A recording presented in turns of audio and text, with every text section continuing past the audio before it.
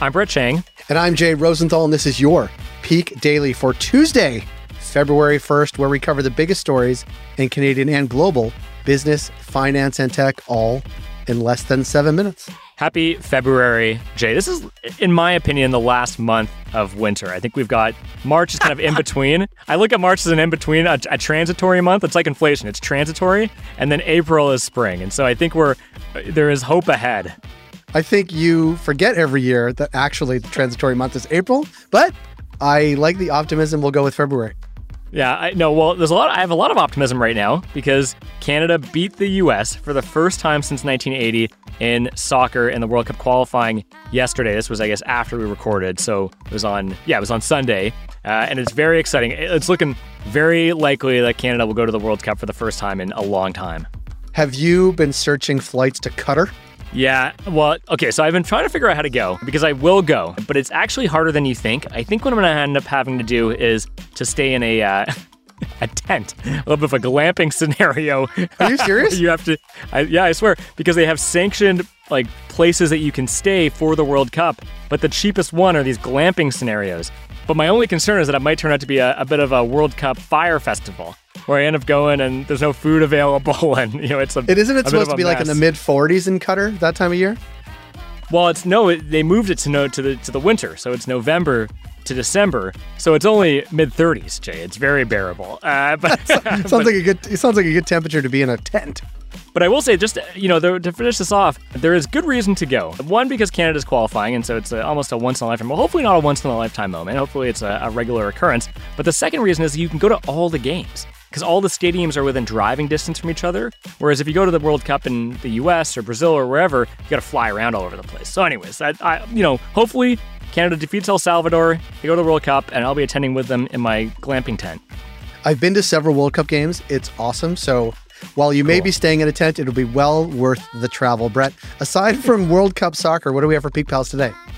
For our first story, patent pending. For our second story, new airline just dropped. And for our third story, brands meet the metaverse. For our first story, Blackberry is selling tens of thousands of patents for $600 million to a single company to turn its focus towards its core business, cybersecurity and software used by automakers. It's been a while since they've made money from smartphones. Brett, what's Blackberry up to since they, continued all of their phones, which we covered last month? Well, it's a good question. So here's the background on Blackberry in case you forget from when we last covered it. The company has adapted its entire business model towards software and security services. In their 2021 fiscal year, Blackberry made the majority of its revenue from the software and services segment, a major shift from earlier in the decade when devices, those little phones with the keyboards, were the biggest source of revenue. And the reason why is because BlackBerry CEO John Chen believes the company's shift to cybersecurity and the auto industry could offer stronger, long-term rewards to shareholders. Which is why they're shedding even more parts from the business. The Waterloo-based company is Canada's biggest patent holder. Get this, Brett, 38,000 patents. And they cover mobile instant messaging, wireless networking, and social collaboration tools. Now, BlackBerry is selling most of them to Delaware-based Catapult IP Innovations, a special purpose vehicle, after launching its search for buyers 2 years ago. Another reason for the sale is that even though BlackBerry has been able to make money by striking licensing deals for its IP with other companies, like for example, they make Facebook pay for Facebook Messenger because it uses BBM patents, analysts tend to underplay the value of IP to a company's stock as its revenue can be inconsistent. So Brett, I guess the question is, will BlackBerry's patent sale pay off? So John Chen, the CEO of BlackBerry, certainly believes so. The share price has been hovering around the $10 mark, and he's looking for a much-needed lift, and he thinks that selling off these patents will give it just that by earning the company an additional $600 million.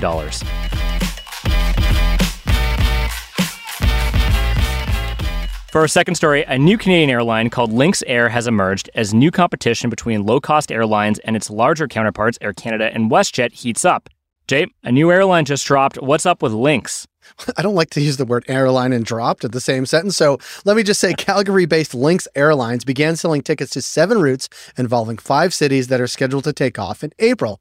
The ultra-low-cost carrier, which in the vernacular is ULCC, will compete with between 3 and 5 airlines per route. By May, it aims to operate 76 flights per week along 7 routes servicing Vancouver, Kelowna, Calgary, Winnipeg, and Toronto.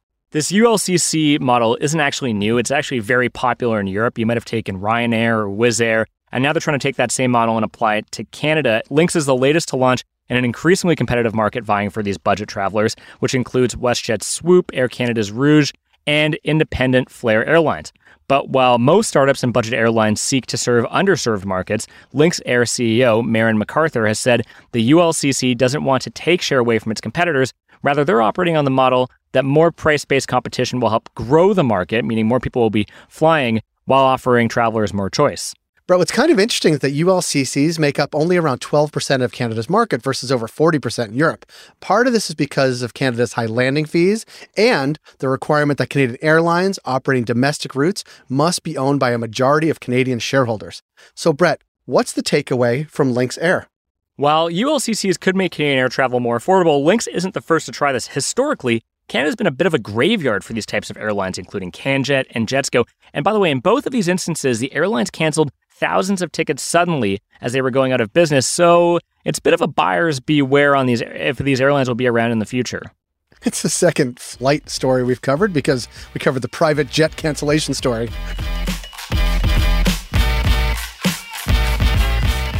For our last story, consumer brands like Walmart and Procter & Gamble are jumping on the metaverse bandwagon, even though the concept is still a bit fuzzy for many people.